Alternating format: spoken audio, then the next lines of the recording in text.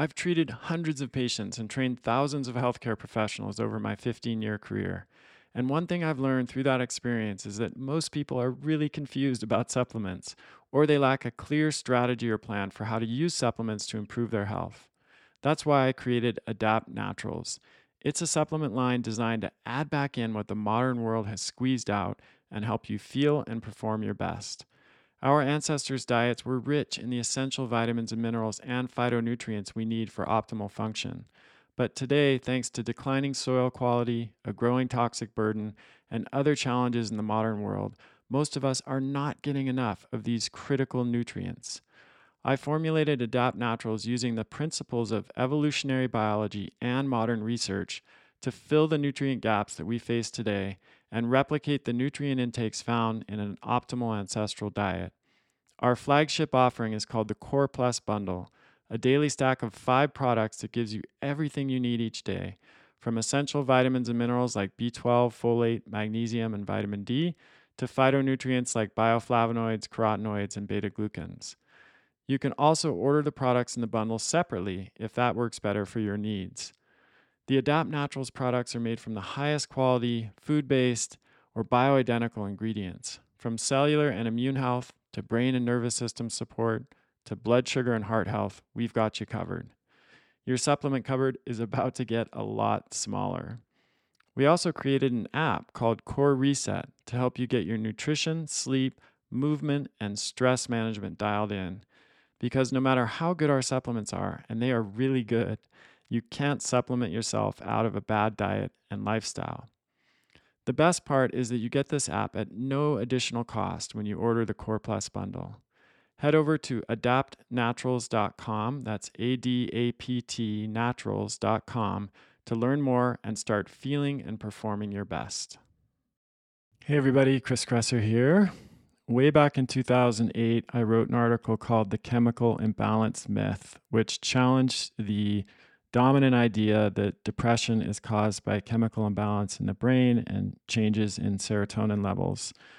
As you can imagine, it was a pretty controversial article, probably received more comments than just about anything else I've ever written, along with quite a lot of hate mail and pretty strong attacks, despite the fact that the article was very well referenced and included many links to peer-reviewed evidence. And since then, that theory has only fallen apart further, most recently with a landmark paper that was published by Dr. Joanna Moncrieff and colleagues. It was a meta-analysis, so it was a review of meta-analyses that have been published on this topic, and it just systematically debunked the idea that depression is caused by a chemical imbalance and changes in serotonin levels. So that's the topic of this show, and I'm really excited to welcome Dr. Joanna Moncrieff as my guest. She's a professor of critical and social psychiatry at University College London and works as a consultant psychiatrist in the NHS. And she has been researching and writing about the overuse and misrepresentation of psychiatric drugs and about the history, politics, and philosophy of psychiatry for many, many years. I first came across her work in the early 2000s, which is what led to me writing that series of articles, starting in around 2007 or 2008. And since then, I have followed her work for all of that time and continue to be just blown away by how persistent this myth is in the complete absence of evidence to support it.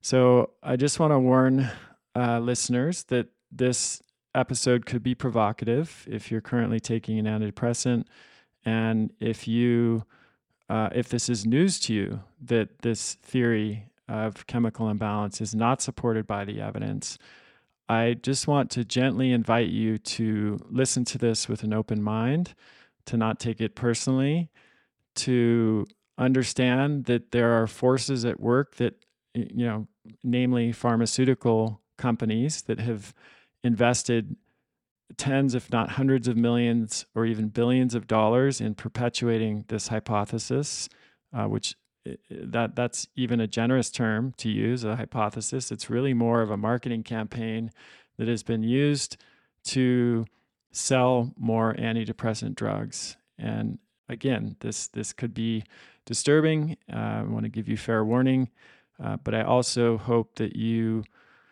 can listen to it and take in some of the information, because ultimately I believe it's incredibly empowering to learn that depression is not some permanent thing that we can't change, some flaw in our brain that can only be addressed by taking a psychiatric drug, and that we actually have quite a bit of agency over our own mental health and the ability to make progress without taking these drugs in many cases.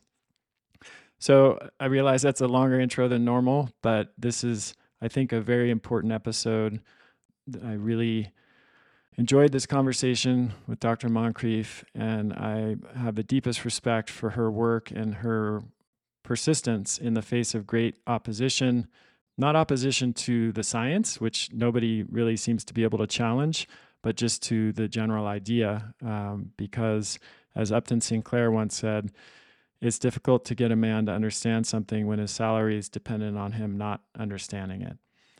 And I think that's largely what's going on here with this particular theory. There are just too much money invested in perpetuating it, and also, probably lots of careers and reputations on top of that. So my hope is that as Dr. Moncrieff and others who are publishing, very, very detailed and complete analyses that debunk this theory, that over time the public perception will shift. That's my hope. And I hope that this podcast can play some small role in that happening. So without further ado, let's dive in. Dr. Joanna Moncrieff, thank you for being here. It's such a pleasure to have you on the show. Thank you for having me. Looking forward to our conversation. So yes, I've been really looking forward to this because as we were chatting before the recording started, I've followed your work for at least 15 years. I've been writing about the chemical imbalance theory of depression since then, and over those many years, and other researchers like Dr. Elliot Valenstein. And I think I'd like to just start with the history here. How did this idea that depression is caused by a chemical imbalance, and particularly serotonin depletion or serotonin imbalance, get started in the first place? Because it became widespread, and pretty much anyone you would ask on the street would say that that's what causes depression. But how did this even start? So that's a good question. So it starts in the medical community. It starts in the 1960s when certain drugs start to be proposed to have antidepressant properties, and people are starting to think, oh, maybe depression might have a chemical basis. And so they start to speculate about how these different drugs that they're using might be affecting people's moods. And first of all, the focus is on noradrenaline. And actually, for many years, the main focus was on noradrenaline. That was thought to be the key brain chemical involved in mood. But serotonin was also proposed to be important in the 1960s. And that idea is picked up in the 1980s when the SSRIs start to come onto the market. Now, the other thing to say is that the medical profession, particularly psychiatrists, are keen on the idea of depression having a biological basis all the way through from the 1960s onwards.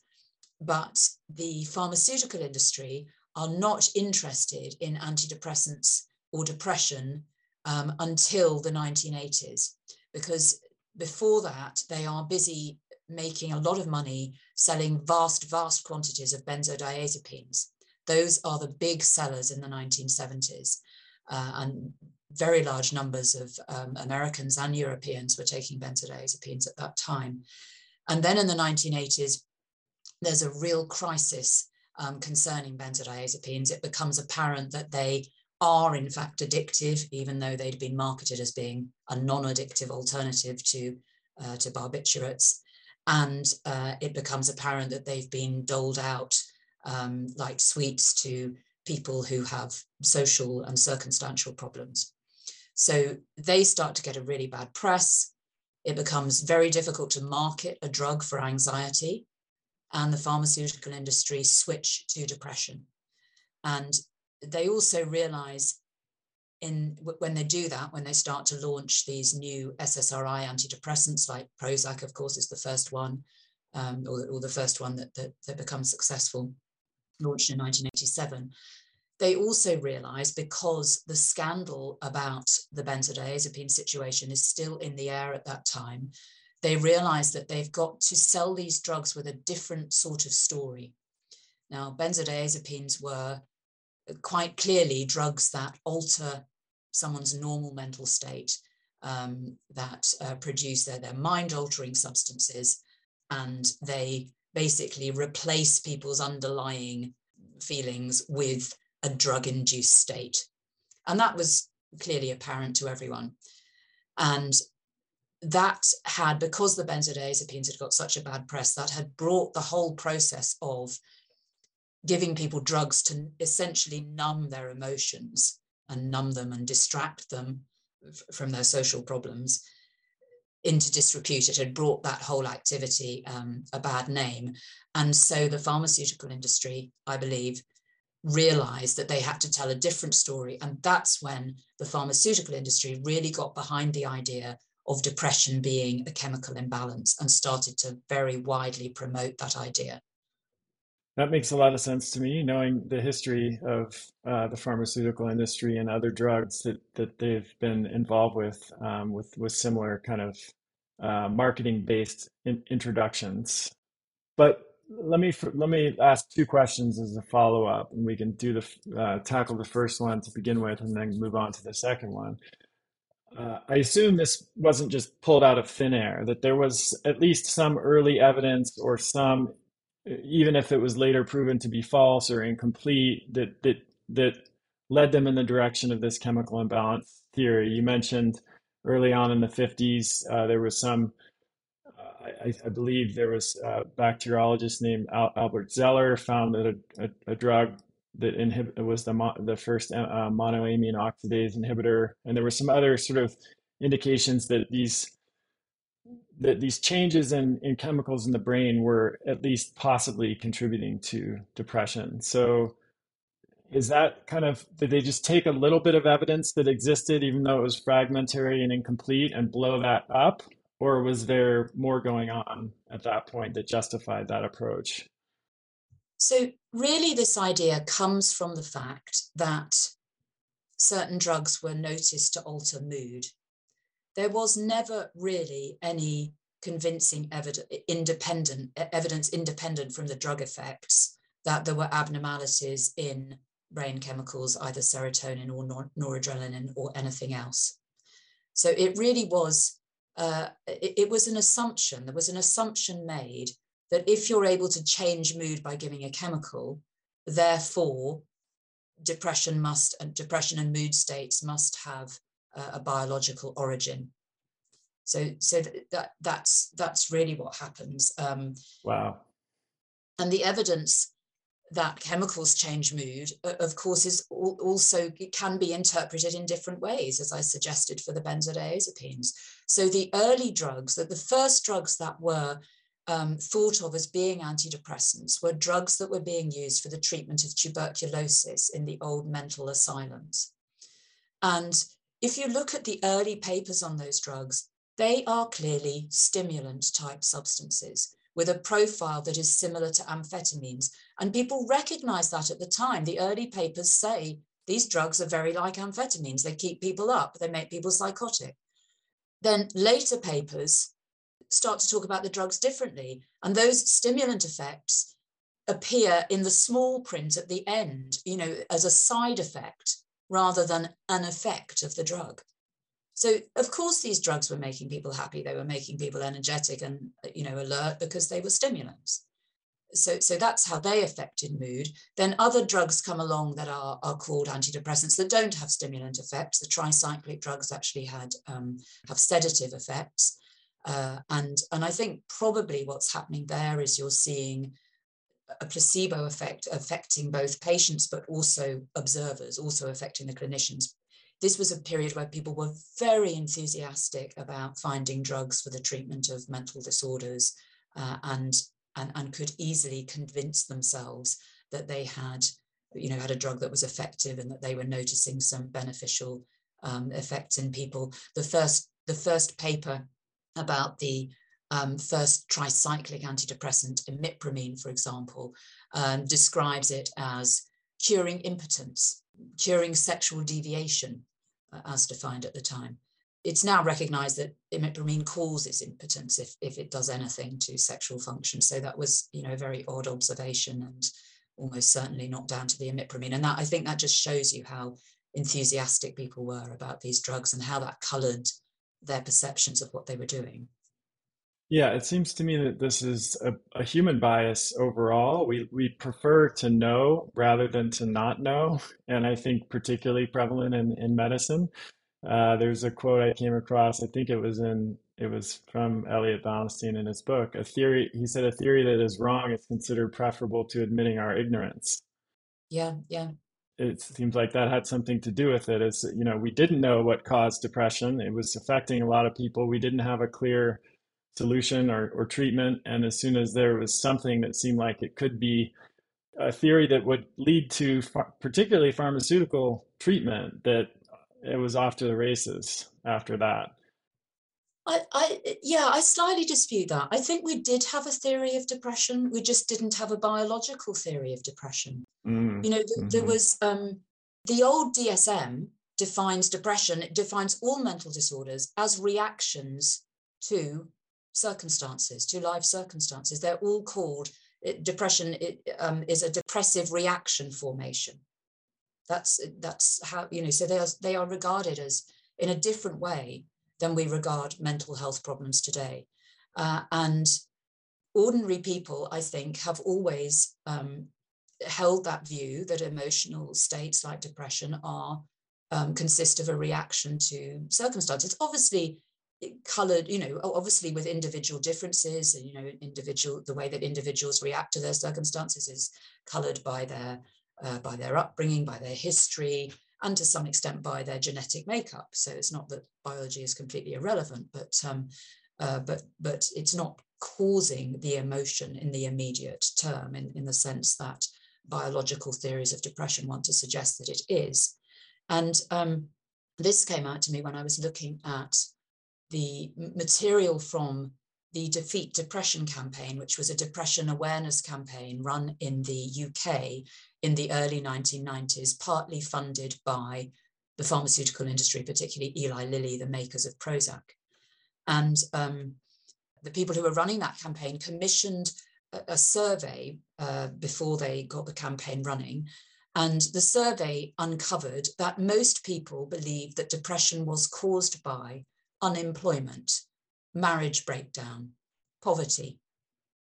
That was people's view of depression. They did not feel that it was caused by a chemical imbalance or a brain problem. And that view was a view that that campaign and the pharmaceutical industry deliberately set out to change and to override, so that they could instill in people views that would be conducive to them taking antidepressants. Mm. That's so fascinating. I want to come back to other potential biological contributors to depression later in the conversation that have been more recently studied and get your take on those. But I want to continue this conversation because that's the main focus of this interview. So we've established that there was never really solid evidence to support the chemical imbalance theory of depression. And now I want to ask you about evidence that contradicts directly that theory. And maybe I can just ask you a few questions, and you can tell me if these are true or not, or false. So, does reducing levels of norepinephrine, serotonin, or dopamine produce depression? in humans? So I'll answer your question in a minute, but first of all, I'll say it's very difficult to prove a negative. Okay. So I don't think it's the case that we have definitely, we have evidence that depression is definitely not a biological condition, and we probably never will have that evidence, because you'd have to have massive studies for every area to be quite sure that it's been disproved. What I think we can say confidently is that we have not proved that there is a biological basis to depression, and that is what people have been led to believe. So, can you cause depression by reducing levels of brain chemicals in people who don't have depression to begin with? And the answer is no. For example, looking at serotonin, there have been several studies which have used an experimental mixture of amino acids which lack the amino acid that serotonin is made out of. That's called tryptophan. And if you give people this mixture of amino acids without the tryptophan, in order to make proteins, the body has to use up all the tryptophan that's available already, and therefore there's not much available tryptophan to make serotonin and to cross into the brain to make serotonin in the brain. It's probably not a perfect procedure. It's probably doing other things as well, to be honest, but it does reliably reduce tryptophan levels, and is thought to reduce serotonin levels. Anyway, that has been compared with giving people a drink of amino acids containing tryptophan, and basically there's no evidence that that produces depression in people who don't have depression to begin with. There are some studies that show that it might make people's depression worse or bring on a temporary recurrence of symptoms in people who have had prior depression. But there are a number of problems with that. The first is that the number of people in those studies is very small, the ones that have been looked at in a meta-analysis. No one's done a recent meta-analysis, and the only studies that we found of that sort that have been done recently actually didn't show any effect in people with a history of depression. And then the other consideration is that these people have been exposed to, or are very likely to have been exposed to, antidepressant drugs, which we know interfere with the serotonin system in some way, and therefore may confound the results of those experiments. So basically, from those what are called tryptophan depletion studies, there is no evidence that reducing serotonin produces depression. What about the flip side of that? Do drugs that raise serotonin and norepinephrine, like amphetamines or cocaine, alleviate depression reliably? That's a good question. So amphetamine, I think people don't realize actually how little we really know about what drugs do.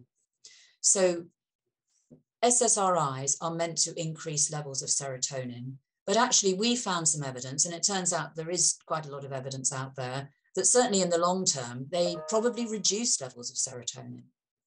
And they may well, some of them at least, have effects on other neurochemicals that haven't really been very well researched or understood. Now, amphetamine is a drug that affects numerous brain chemicals, and we're not sure which ones are the key chemicals. But probably its main effects are produced by its effects on noradrenaline, which is associated with arousal, and probably to some extent dopamine as well, which is also associated with arousal. It also does seem to increase levels of serotonin. Does amphetamine relieve depression? Well, amphetamine makes people feel good, as other stimulants do, as cocaine does, while people are taking it. Does that mean it's curing depression? In my view, no, it does that. It has the same effect in anyone, whether you've got depression or not. It has effects in animals that are, behavioral effects in animals that are consistent with its effects in humans. But if you give it to people with depression, there are some studies that show that amphetamine is an effective antidepressant, that it reduces depression rating scale scores better than a placebo, or as well as other antidepressants. which shouldn't surprise us given what we know about its profile of effects. Right. And the question, though, as you pointed out, is that a valid ongoing treatment for depression? Yeah. Considering the whole range of effects, side effects, etc. On a related note, I don't know that there's ever been a great explanation for why antidepressant drugs like SSRIs take so long to produce an elevation of mood. From my understanding, please correct me if I'm wrong, they produce their maximum elevation of serotonin in only a day or two, and noradrenaline or norepinephrine, but it takes often several weeks for people to experience a full effect. Is that also an argument against the chemical imbalance theory in your mind, or is that not? Is there some other explanation for why that is? So let's come on to what antidepressants do. So in my view, antidepressants do not have worthwhile effects on depression. If you look at placebo-controlled trials of antidepressants, the difference between an antidepressant and a placebo is minuscule. It's really, really small. It's 2 points on the 53 or 54-point commonly used Hamilton rating scale of depression. And if I could just interject, is that, Joanna, for mild, moderate, and severe depression, or are there differences across the intensity of depression? There's some studies seem to find slightly higher differences in people with severe depression, but some studies don't. I would say the jury's still out on that, and the average difference is very small. And moreover, I think there are other explanations other than the pharmacological effects of the drug that may account for those differences, particularly the fact that people often know whether they're taking the antidepressant or the placebo, especially if they've taken antidepressants before, which many people in these trials have done. And So we they're not know, truly blinded. so they're not truly blinded. They're meant to be double-blind trials, but they're not. And we know that the expectations that people have about what they're getting, about whether they're getting the drug or the placebo, have a very profound impact on the outcome of a study. So there's a very interesting study that compared sertraline, an SSRI antidepressant, with St. John's wort and a placebo. Now, in this study, people couldn't guess what they were on. And this was a negative study. There was no difference between the two drugs and the placebo. But when you asked people to guess what they were taking, the people who thought they were taking either St. John's wort or sertraline did much better than people on the placebo. And the difference is around 5 to 8 points difference, much bigger than the normal difference you would see between a drug and a placebo in a randomized controlled trial. So what that says to me is that we know there are some studies where people can guess correctly what they're taking.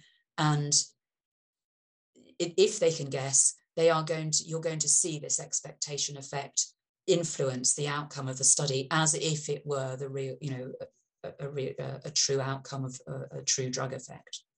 So, sorry, to come back to your question. So my view is that antidepressants actually are no better than placebo, and that the reason why we have this idea that antidepressants take 2 weeks to work is that placebo takes 2 weeks to work. It takes 2 weeks for people's hope, the hope that people have, and the good feeling people have from having been listened to and feeling that something's been done and something's going to help them, to translate into an actual improvement in mood.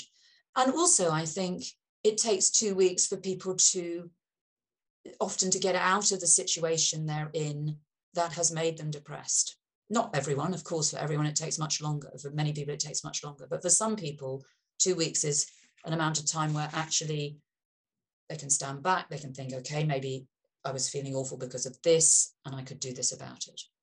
Right. It's got nothing to do with serotonin, brain chemicals and how long they're taking to increase or anything like that.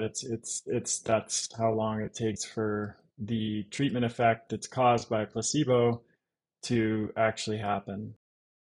If you've listened to this show for a while, you know that I'm a super active guy. Depending on the time of year, I'm either skiing, mountain biking, hiking, backpacking, surfing, or lifting weights on most days of the week. I also live in a really dry climate at high elevation. For these reasons, I pay a lot of attention to hydration.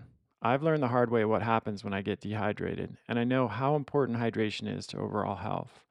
But hydration isn't just about drinking water, it's about water plus electrolytes. This is where Element comes in. It's a combination of electrolytes like sodium, potassium, and magnesium in easy to use individual packets that you just add right to your water bottle. And unlike most electrolyte products on the market, Element is free of sugar and artificial junk.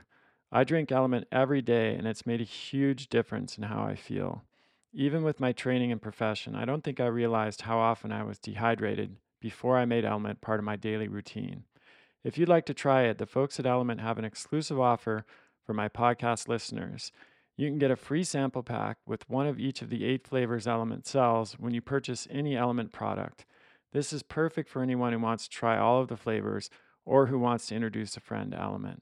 Just go to cresser.co/element, that's LMNT, to place an order and take advantage of this offer. Paleo Valley's beef sticks are definitely one of my favorite snacks. They're unlike anything else on the market. They're made from 100% grass fed and grass finished beef and organic spices, and they are naturally fermented, which gives them this really amazing flavor. In fact, they were recently voted in Paleo Magazine as one of the top snacks of the year. One reason I love Paleo Valley is that they're committed to making the highest quality whole food products that are free of junk ingredients. They're compact and easy to take on the go, especially when I'm out in the mountains and away from civilization.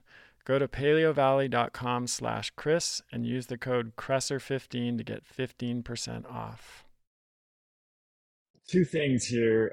First, I completely agree and would say that I think the average person is not well informed about the extent to which placebo plays a role in certainly in antidepressant research, but just in research in general. And this has been a fascination of mine for many years, and I've written a lot about this too. Ted Kapchuk, for example, who's now at Harvard, but started his career as an acupuncturist, very interesting career trajectory, and then ended up studying the effects of placebo in antidepressant medications and many other contexts as well. But I remember a paper he published in 2009 in Plus One, which found that the extent of placebo response is large regardless of the intervention and is mostly associated with the study population and size. So that the greater the study population size, the greater the placebo effect, I think.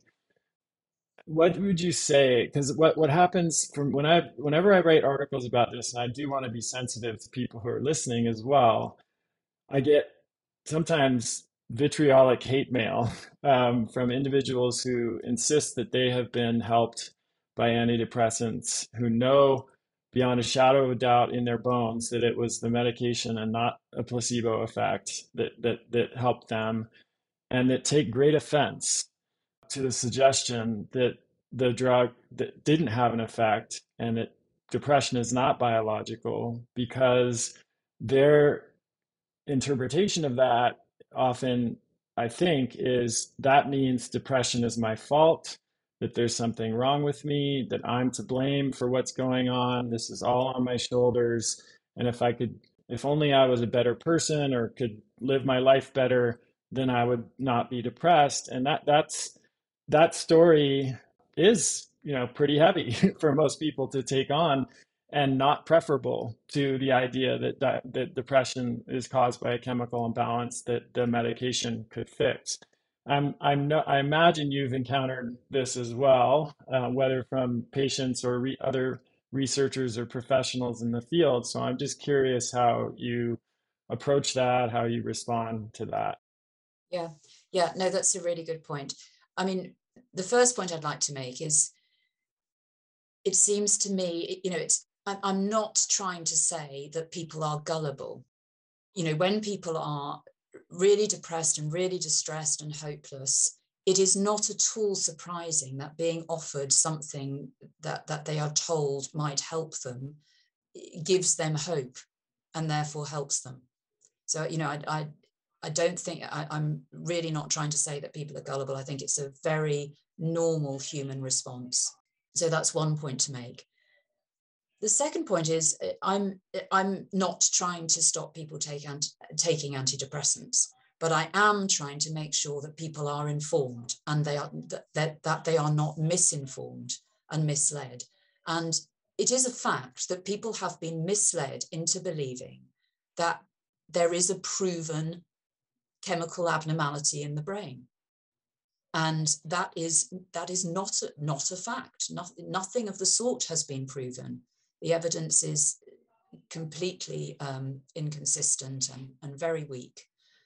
But the trouble is, of course, that because of this campaign that we were talking about earlier, that was started by the pharmaceutical industry with the support of the medical profession, many people have been persuaded that that is the case and have come to develop an identity that they have something wrong with their brain and that they need a drug or some other physical intervention to put that right. And so, of course, it's very challenging, when someone comes along and says, actually, that identity is not founded on fact. It's not founded on evidence. Of course, that is very challenging. But on the other hand, it's not a good thing to have a brain problem. And being told that actually your brain is normal and your emotional responses are normal is a good thing in the long run. It may be difficult to absorb because you've been persuaded to adopt this identity that's been sold to you. But actually, it is a good thing to know that there's nothing wrong with your brain. And yes, it does give us some responsibility for our moods, but that is also a good thing because that also, the flip side of having some responsibility is that there is something that we can do to help ourselves recover. We do have some agency. And I also think we all have emotional difficulties from time to time, and some more than others. I'm not, as I said, there are individual differences, and there are some people for lots of different reasons, but often, commonly, because of terrible things that have happened to them in their past lives, struggle with their emotions more than others. And people like that deserve sympathy and support. It's, not blame, not you're responsible, get on with it, we're washing our hands of you. People deserve support. You don't have to have I don't think that, people have to have a biological problem or a brain chemical problem in order to merit support from health or social services to get through a difficult time. Right. And what maybe an unintended or intended, I'm not sure, effect of this chemical imbalance theory is that they may be less likely to get that support than they would be otherwise if depression was looked at in a more holistic frame. In other words, if everyone is just bought into the theory that it's chemical imbalance and someone goes to the doctor complaining of depression, chances are they're just going to be prescribed an antidepressant and there's not going to be a referral to a psychologist or another mental health care provider, a psychiatrist. Even if they do go to the psychiatrist, nowadays has largely become a pharmacological interaction where it's just a question of what drug is going to be prescribed. Not many psychiatrists are not doing psychotherapy or providing that kind of support anymore, largely because of this. This notion has taken such a deep hold in our culture. Yes, I think you're right. Certainly in the UK, a lot of people do get therapy. We do now have a therapy service on the National Health Service that is offered to everyone. But certainly in the past, the option of offering people an antidepressant, I think, has made it less likely that people will get other sorts of help. I also think I think this whole idea that depression is a biological brain-based problem actually means that doctors, psychologists, everyone who's trying to help people with their problems is not really necessarily listening to the problem, because what they're doing is saying, oh, you're someone with depression, you are, that they're dealing with a label rather than with an individual with a unique set of problems. And that's, in my view, that is how we need to help people with depression. We need to see them as unique people who have their own unique set of problems that they need support with, and it will be different for each individual. So this idea that there is such a thing as depression that has, a single sort of treatment or a single collection of treatments is nonsensical to begin with.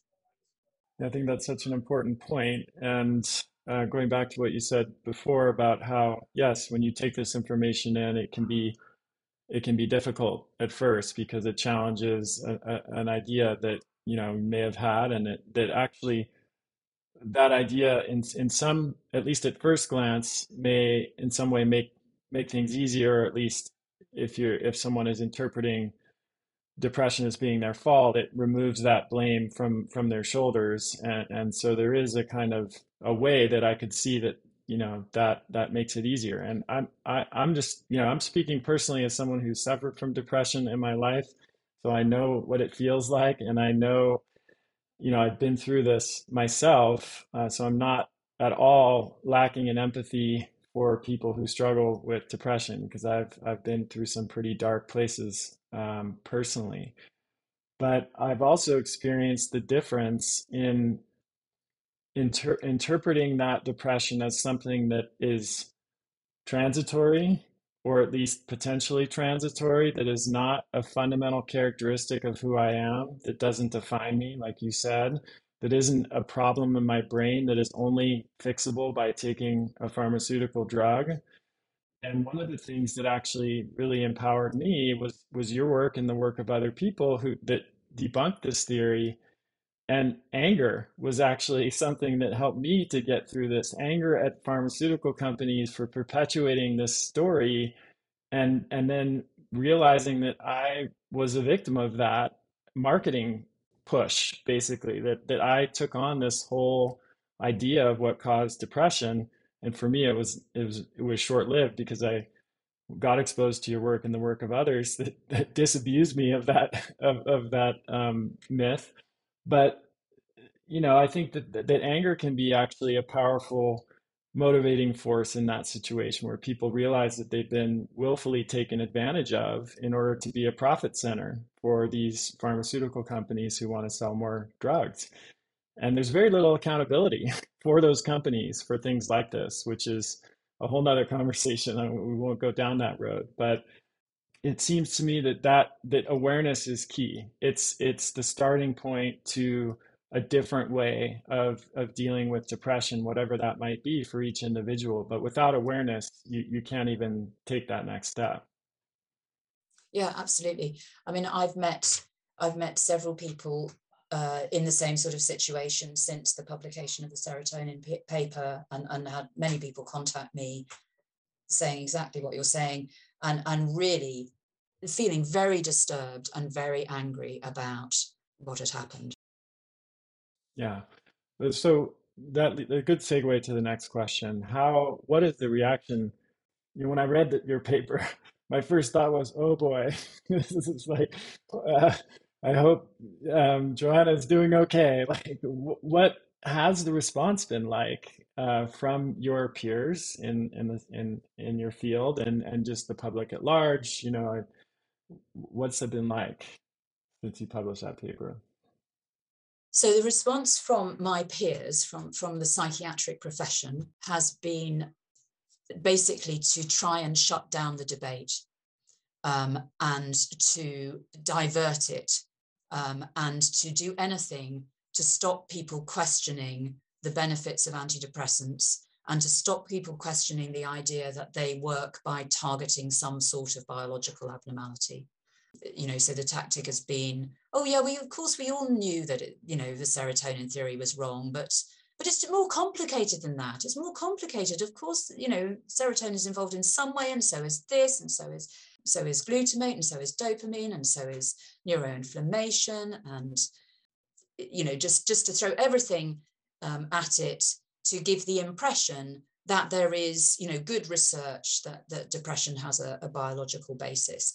And I think most crucially to say, don't worry about antidepressants, carry on regardless. This doesn't change anything. Wow, that's incredibly disappointing. I'm sure for you much more than me, but even for me as a bystander, that's it's wild to me that as professionals who are, are trying to learn as much as we can about how to support our patients and make progress. I mean, I understand intellectually why there would be so much resistance when you invest deeply in a theory and you become identified with that as a clinician, and it's defined the way that you've treated patients perhaps for 5, 10, 20, 30 years. I get on a human level that that can be hard to pivot from, because then what do oh my, have I been wrong for all these years and what am I going to do? And it's still very disappointing that that is the response to what I view as pretty much incontrovertible evidence that you presented in that paper, and that they're not actually challenging the evidence. They're just, like you said, diverting and obfuscating rather than actually critiquing the arguments you made in the paper. I think it's extremely disappointing. And I am also feeling very angry because I do feel that actually there are people who in the profession who do not want the public to actually have access to the facts, and don't want the public to be able to appreciate the debate and discussion that exists around antidepressants. Yeah, Whew, so I think that, that's and I think the bottom line is that they really, really don't want people to, well, first of all, to question the idea that the depression is at root a biological problem, and secondly, to understand antidepressants in the way that we used to understand benzodiazepines, to understand them as a, emotion number, something that just, changes anyone's mental state. Because people naturally would question whether that's a good idea. And when you start talking about drugs, if you acknowledge that these drugs are not correcting a chemical imbalance, but they are drugs, they're not placebo tablets, you have to acknowledge that actually they're creating a chemical imbalance. They're actually changing our normal brain chemistry. And I think the profession really don't want people to hear that statement, because people will then rightly worry about what changing your normal brain chemistry might do to you, to your brain, particularly if you keep taking these drugs that are causing these changes day in, day out for months and years on end. And we do have some evidence that long-term use of antidepressants can do some really harmful and damaging things to the brain. Thankfully, not in everyone. I'm not saying this is, a universal experience, but they can. They can cause really severe and difficult withdrawal symptoms, and they can cause sexual dysfunction, which in some people appears to persist after people have stopped taking the medication. Yeah, along with specific populations like teenagers, which I'm particularly concerned about. And before we do that, I just want to ask one more question that I get a lot when I write about this topic, which is this. Okay, so maybe antidepressants don't work by addressing chemical imbalance or serotonin, shifting serotonin levels.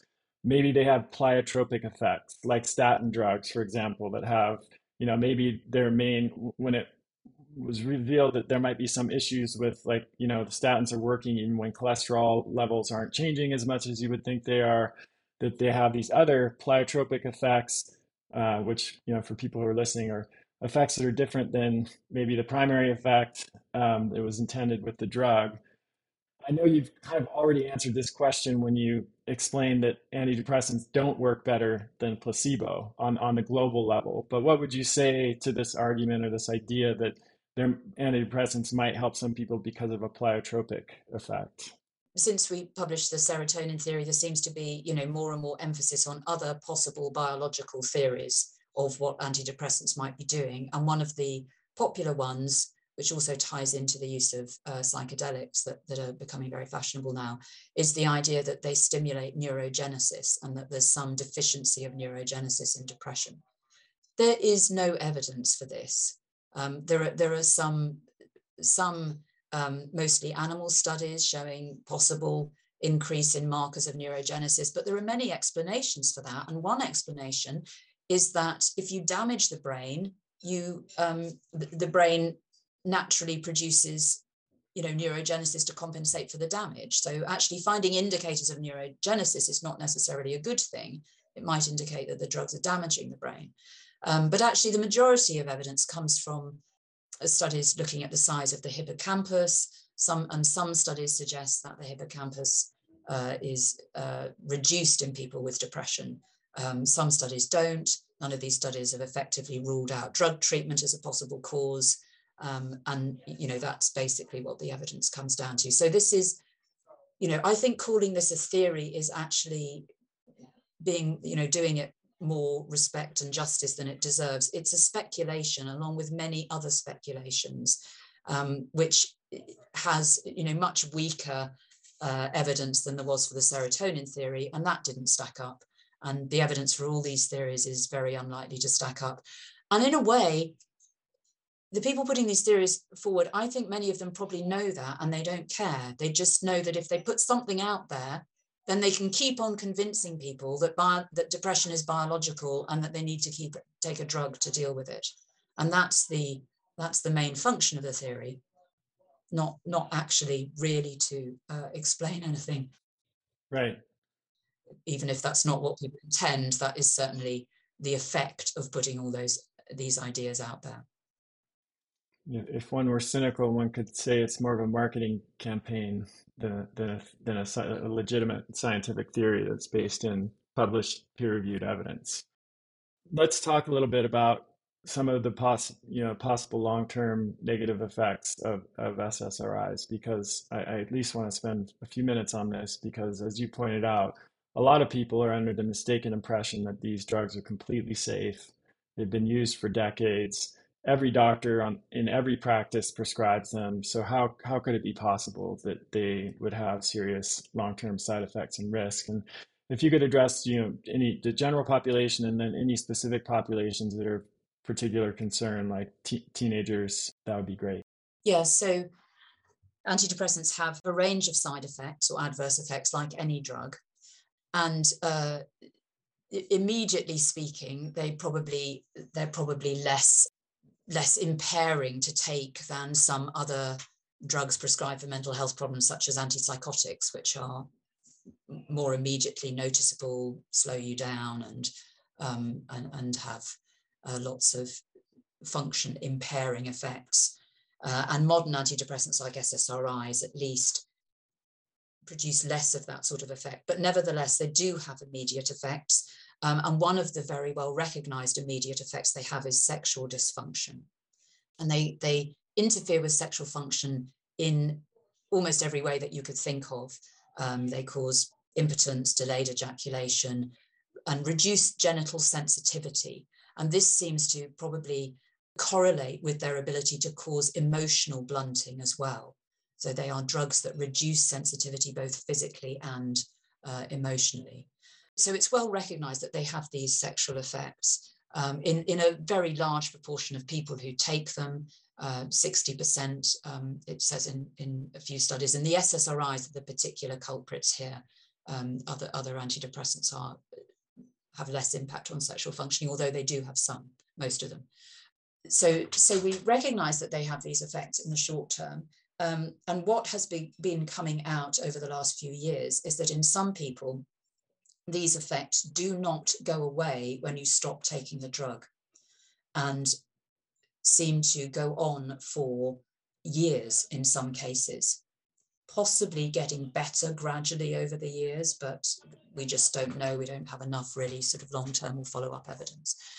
So obviously this is a real worry with lots of young people and teenagers taking these drugs. And I suspect that very, very few doctors are telling people about this. I think very few doctors are actually aware of it.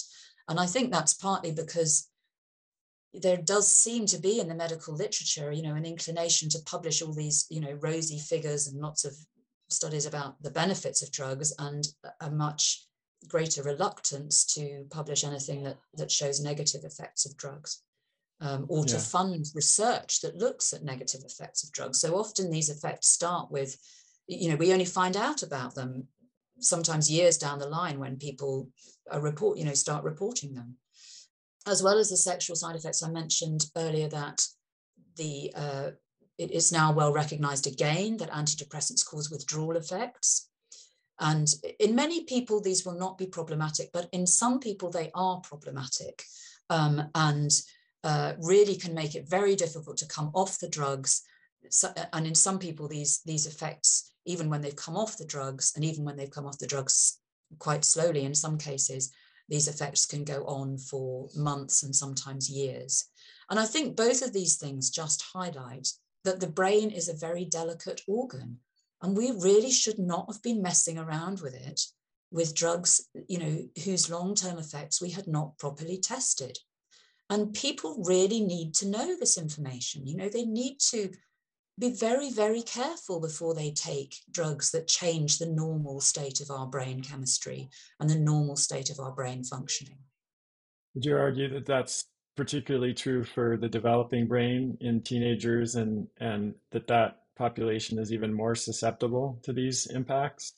Absolutely. I don't know whether we have evidence about antidepressant side effects in young people, but we certainly have evidence on antipsychotics drugs that the side effects in young people of antipsychotics are more common and more severe.